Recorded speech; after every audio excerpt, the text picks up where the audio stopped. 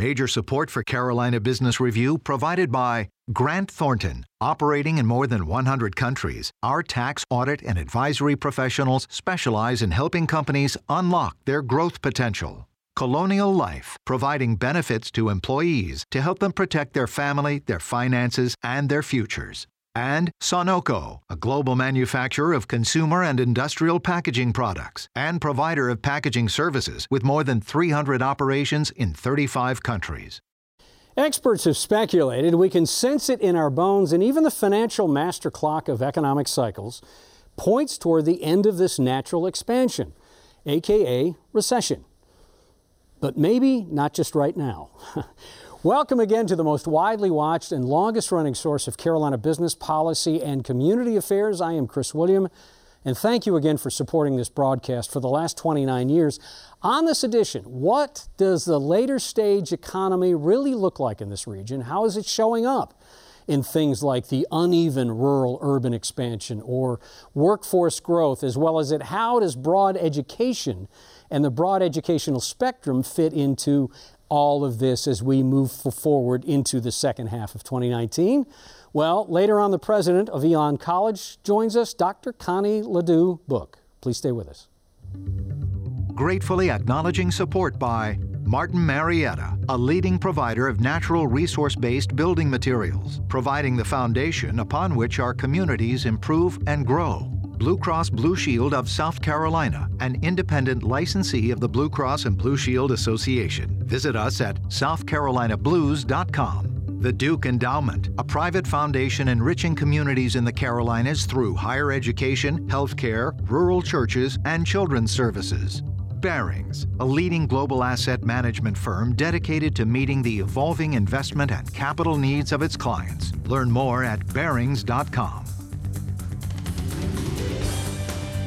On this edition of Carolina Business Review, Leslie Boney from the Institute for Emerging Issues, NC State University, Sam Konduras of SC Bio, and special guest, Connie Ledoux-Book, president of Elon University.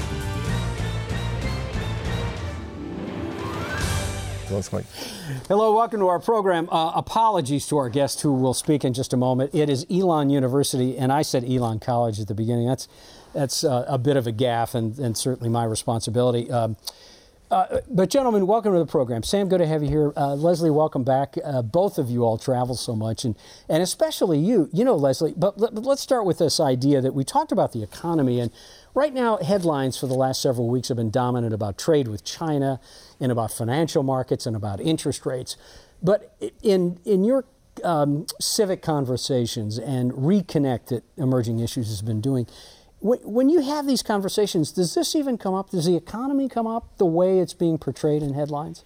When you talk with employers, you get decidedly mixed messages. On the one hand, they have what's right in front of them, which is 4.1% unemployment, half of them having trouble hiring people, and they know that they have continued demand, and yet they're hearing these national signals, words about inverted yield curves and things like that, sure.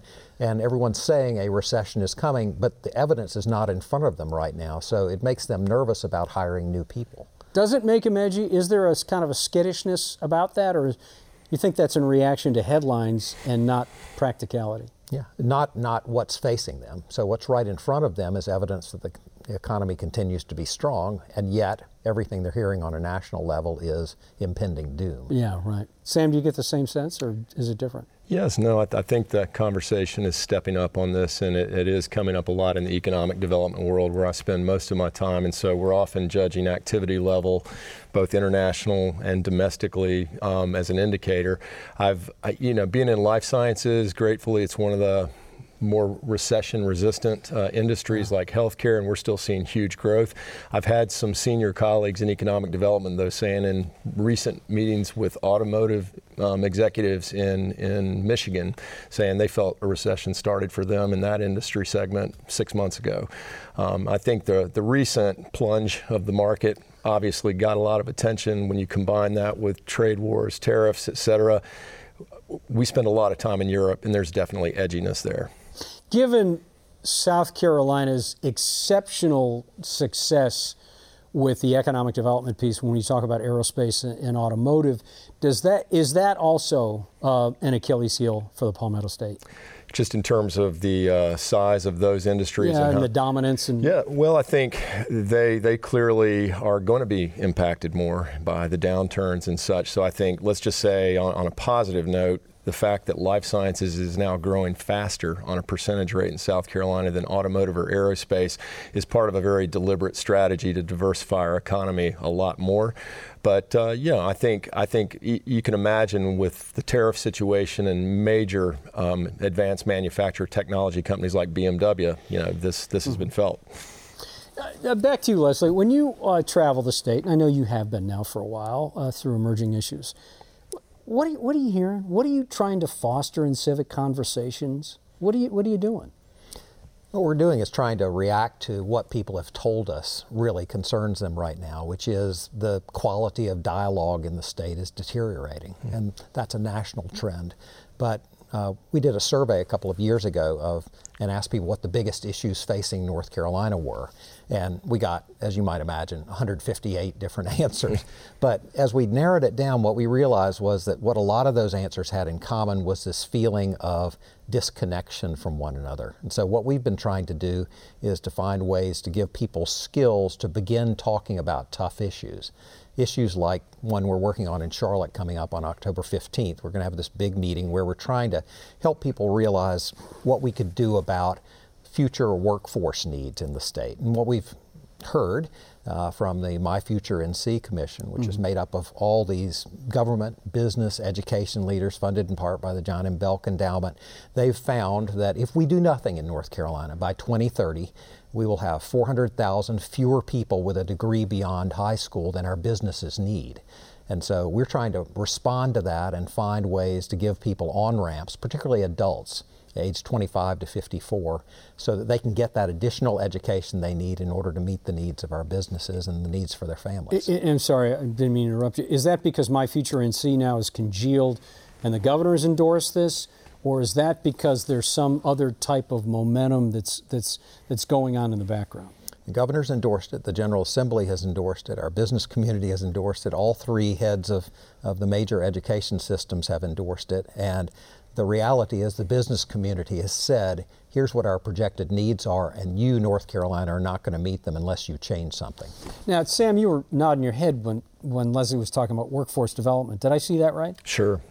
Number one initiative for us, and probably the biggest challenge and opportunity. It's a double-edged sword. I think I feel I might see it more in our industry in South Carolina right now because our metro areas are hovering around 3.2% unemployment. It's tighter. I'm sorry, 2%? No, 3.2%. But still. Yeah, virtually no. Unemployment is virtually as far as you can go. But basically, in an industry like life sciences that has less awareness, it is more fledgling, that sort of thing. It becomes even more challenging for those companies to find the talent. So we're being incredibly aggressive and deliberate on how to tackle that, and we're finding a lot of great some great ideas that we're just trying to explode out further. Our largest pharmaceutical corporation in Columbia, Nephron, one thing she has done, and they're growing like crazy, 1,100 plus employees and still ramping up. She's hired 650 teachers who come and work part-time that really could utilize the extra money. They're an intelligent workforce, high integrity, do a great job. And I mean, those are some of the kind of unique creative things companies are even doing. What would keep other leaders from doing that? That's Lou Kennedy. Yeah, that is Lou Kennedy. And I think others are trying to adopt it, quite rapidly. And I mean, she's also tackled things like creating a pharmaceutical industry certificate program for high school juniors where they work part-time, learn skill sets, and if they choose not to go into a university straight out of high school, they can start at around $50,000 a year with benefits. So these are just new approaches to deal with reality.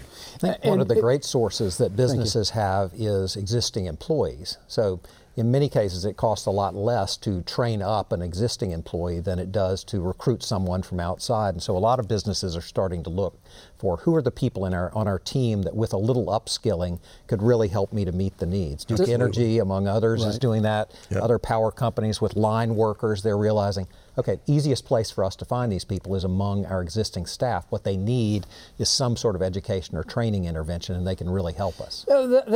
That's a good point, Leslie. Let's use the Duke Energy. If they find a line worker that wants to advance, how do they backfill the line worker then? Aren't they back to the same problem about trying to find, in a tight labor market, somebody that wants to be trained and do that job? Yeah, without speaking for them, I would say they really don't want a whole lot of line workers moving out of that job because they've got so many retiring. What they're trying to do is to fill the retirement gap. Okay. So that's the challenge they're trying to meet. In about 30 seconds, Leslie, one of the issues in the civic conversations is the idea of a respectful public dialogue that can be constructive. Is there a magic bullet in there that you've discovered? What we've discovered over the past month or so when we've been having these conversations is that everybody wants to have them. And if you give them some simple rules of listening to each other before they start yelling, that they really can have these conversations. We've just had 9 conversations over a week period where people from all sorts of different backgrounds came together and talked about some of the toughest issues you can, and they were hungry for it, and no one ended up getting strangled or hurt, and they ended up emerging saying, I'd like to do that again. That's an as you describe it, I think of primary school and K through 6, but that's a whole other thing. Thank you, gentlemen. You talk about Luke Kennedy, Sam. Luke Kennedy from Nephron will be on this program in a few weeks again, and we will be sure to talk to her about those issues. Also coming up on our program, Luke Kennedy from Nephron, as well as, and I wrote this down just so I wouldn't miss, Fred Whitfield has never been on our dialogue. Fred Whitfield's an interesting guy. President of the Charlotte Hornets, partners, maybe not literally, but certainly virtually with Michael Jordan in the Charlotte Hornets. And Fred Whitfield is also the vice chairman of the Charlotte Hornets, has been very instrumental across North and South Carolina politically. We're going to find out how. Almost exactly 130 years ago, the North Carolina General Assembly issued a charter for Elon University, located almost equidistant between Greensboro and Durham. What started as a co-educational Christian school now has about 7,000 students across undergrad as well as graduate programs, including men's and women's NCAA Division I sports. Beginning on March 1st of 2018 as the Elon University's 9th president, and joining us now, a dialogue with Dr. Constance Ledoux Book. President Book, welcome to the program. Thank you, Chris. And my profound apologies for calling it Elon College. Was it ever Elon College? It was Elon College for almost a little over 100 years.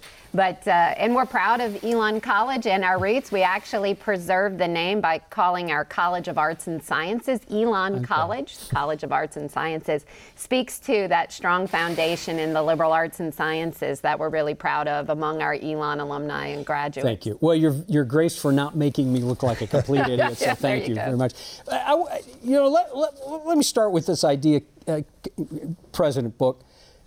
What experience, before we get to Elon, you spent some time in the Citadel as provost, but you were a general in what you called the South Carolina militia. That's a different experience. What did you learn at the Citadel to bring back and to look forward at Elon? How does that world overlap for you? That's a great question. And the Citadel was a remarkable experience in leadership education. So the military and higher ed have a lot in common in that we're training young people. And so I learned a lot of lessons, and one of the key ones that I use every day at Elon is this sense of personal leadership. So lead from your seat is how they would describe it at the Citadel. And I'll give you just a real quick story of how that unfolded. On one of my very first days, I was being measured for my general's uniform. And I went to visit the tailor shop, who's run by a legend, Miss Eartha Brown. And I stand up on the dais, and she's fitting me. And I have to tell you, this uniform was, developed in 1954. A little matronly? Yeah, it's a little matronly. And I was like, Miss Brown, could we have that hem 2 inches above the knee? And she never even looked up. She just said, no, ma'am. And then I said, how about a little tighter in the hips here with this skirt? She said, no, ma'am.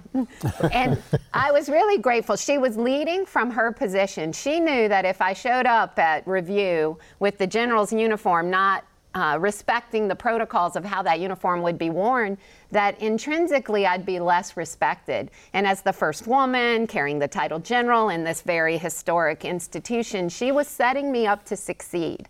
And so that's a great example of leading from your seat, right? So she's in the tailor shop, recognizes the importance of that uniform, and helps me be more successful in her leadership. Leslie, question? I'm curious about how you think about one of the biggest issues facing higher ed, which is all the people who come through and don't get a degree. And Elon has a higher than average completion rate, but statewide in North Carolina there are 905,000 people who started but did not finish a degree. What's the responsibility of higher ed to reach out to those people and help them get the skills and abilities they need to really succeed? You can imagine that we think about this all the time. So a young person or an adult makes an investment in a semester or two of advanced training and development and higher education, and then isn't able to persist and graduate, because we know that's where all the fruit of that investment lives, is at the completion. In my opinion, and this is having worked in higher ed for over 20 years, is it really takes an investment in academic advising, in that tap on the shoulder, a conversation, where people can see, hey, whatever challenge you're facing, here are the resources to help you, because we're designed for that retention. And so you mentioned Elon, and we've made a significant investment over the last 40 years in that academic advising infrastructure. And you see it unfold. High schools who have great guidance counselors, community colleges with academic advising. It really is a people proposition about taking the time to have that tap on the shoulder. And if you can scale that, then you can see remarkable results like we've seen at Elon. Can you scale it? Do you have the resources and the money to scale it? I absolutely believe we can scale it. And this is an effort we've worked on at Elon and other schools are adopting, and that is through peer mentoring. So we actually have the greatest resource. I have 6,999 other students to help that one student, right? And so having those seniors help those juniors and the juniors help the sophomores, and just to create peer mentoring. So it's about guidance for it, right? It's about asking the students, hey, we need you to provide leadership here and help the underclassmen attain. So, and there's lots of partners. We've got good business partners that are helping with internships across the state. We have a program in Greensboro called Campus Greensboro. At the Citadel, we were really intentional about that leadership across the 4 years that you're in college to help with retention, help with that graduation rate, and then make an investment in career advising, which is the fruit at the end, that they graduate, they've got a job in hand, or are off to graduate school. What about people who escape and don't make it? Let's say those who are 25 plus. Can you get them back, or is it too late at that point? I think one of the values of having a diversified higher ed system is that in working with employers for that degree and certification attainment is creating more accessible ways in which they can earn those. And so we're doing this at Elon as well. And colleges all across South Carolina and North Carolina are working on this, where you have intense online or face-to-face certificates and workshops. And then there's an expression called backboning, fishboning in higher ed. If you can create that backbone of some essential courses, that gets them toward that degree, right? And so they're making progress and back in the classroom, back in learning. I think that's a vibrant proposition for someone. They feel that sense of I'm learning, I'm growing, and it adds to their work productivity and their future success as well. Sam, sorry I jumped in front of you. No, sure. So with the Carolinas being such a dynamic area, region, and having such a huge amount of international investment, I think we have some of the highest concentrations in the country. I noticed on your website, it was really impressive to me that you have students from 53 countries. and that you have the #1 master's program in the United States for study abroad. So that tells me culturally that global perspectives are very important to Elon University. I'd like to hear more about that. I'm glad. That's a great question. And literally, we are celebrating 50 years of study abroad at the university. And we are highly ranked, #2 in the country in Princeton Review for study abroad this year. It is a commitment to the global mindset that's needed, and nothing drives our economy more than a global mindset, right? We're all interconnected, and this generation of college students particularly feels that. But when you think about Volvo's arrival in South Carolina, how important it is for students to be able in that environment to culturally navigate Germany, culturally navigate, the interconnections with the United States. And we have tire companies and others, China. We have Glen Raven right next door to Elon, who is producing Sunbrella fabrics across the world. So Elon graduates in that company and all over the 2 states really benefiting from language acquisition and from understanding the culture deeply by having experienced it. There's no greater leadership moment than when you're trying to navigate a transportation system in Beijing, or learning how to navigate Florence and beautiful artwork and Italian culture. So those are leadership development moments that absolutely help that young person launch into companies who value those and be successful working across all that difference. As you explain this, President Book, and the accolades that Elon gets for the 50 years and the Princeton Review, absolutely, and as a business you could charge more for that. However, I want to bring it back to the cost of college, and this is not going to be new to you, but the idea that it's gotten certainly expensive, there's no doubt about that, and that the rate of inflation for colleges is 2 or 3x the national average, just for the what we call the core rate of inflation. But more than that, it seems like the financial model for students and families is very complex. Is there a way to just crush that and make it simple and drop the cost of education? I wish, Chris, that you are absolutely right, and I wish I could get all of higher ed to reset its price, right? To say, hey, because what you're talking about is a common practice in higher ed called tuition discounting. So you've got a sticker price, and then there's a coupon, and this is the real price, and nobody really is sure how much that coupon is. So the federal government's invented tools to help family called the net price calculator that now sits on every university's website to help families make this decision. But I agree, it has become too complex for families to be able to navigate easily that discussion about the cost of higher ed. Having worked in public and private institutions, I will tell you that on the public side of the house, we have seen less and less tax dollars going to support higher ed. So I think there has been adopted a greater mindset of the people who attend college should be the ones to pay for it, not the general tax base. So we see that unfolding. It's driving up the cost of public education for everyone. And then the other piece on the private side, I love the diversity of choice in that. I think that one of the reasons that on the private side, and in North Carolina, 1 in 4 of high school graduates go to a private institution, is that we are invested in the return on investment, right? So when I talk to families, and we are a Kiplinger's top value at Elon, ranked in 30th among privates this year, what I'm talking about is 4 years, right? Only 40% of college students are graduating in 4 years. And this speaks to the problem that Leslie introduced to us. So it's this 4-year issue. We're going to guarantee at Elon you're going to graduate in 4.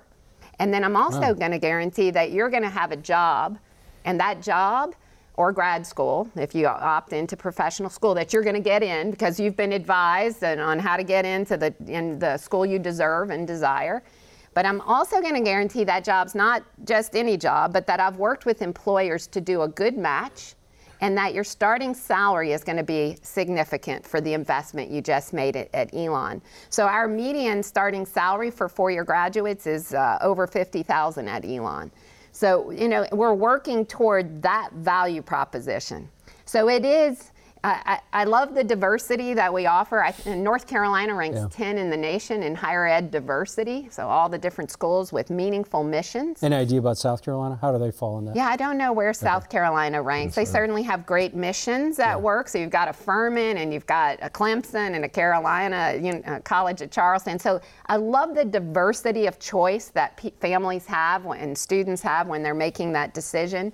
I love the investment in community colleges that we've made. The startup of the high schools. We're really influenced by what's happening at high schools where students can earn. Most of our students come in having earned almost a full semester of coursework in their high schools. I wish we had more time, which means we hope you'll come back. Would you please? I would love so we to can come finish back. this? Because it's clearly not over with.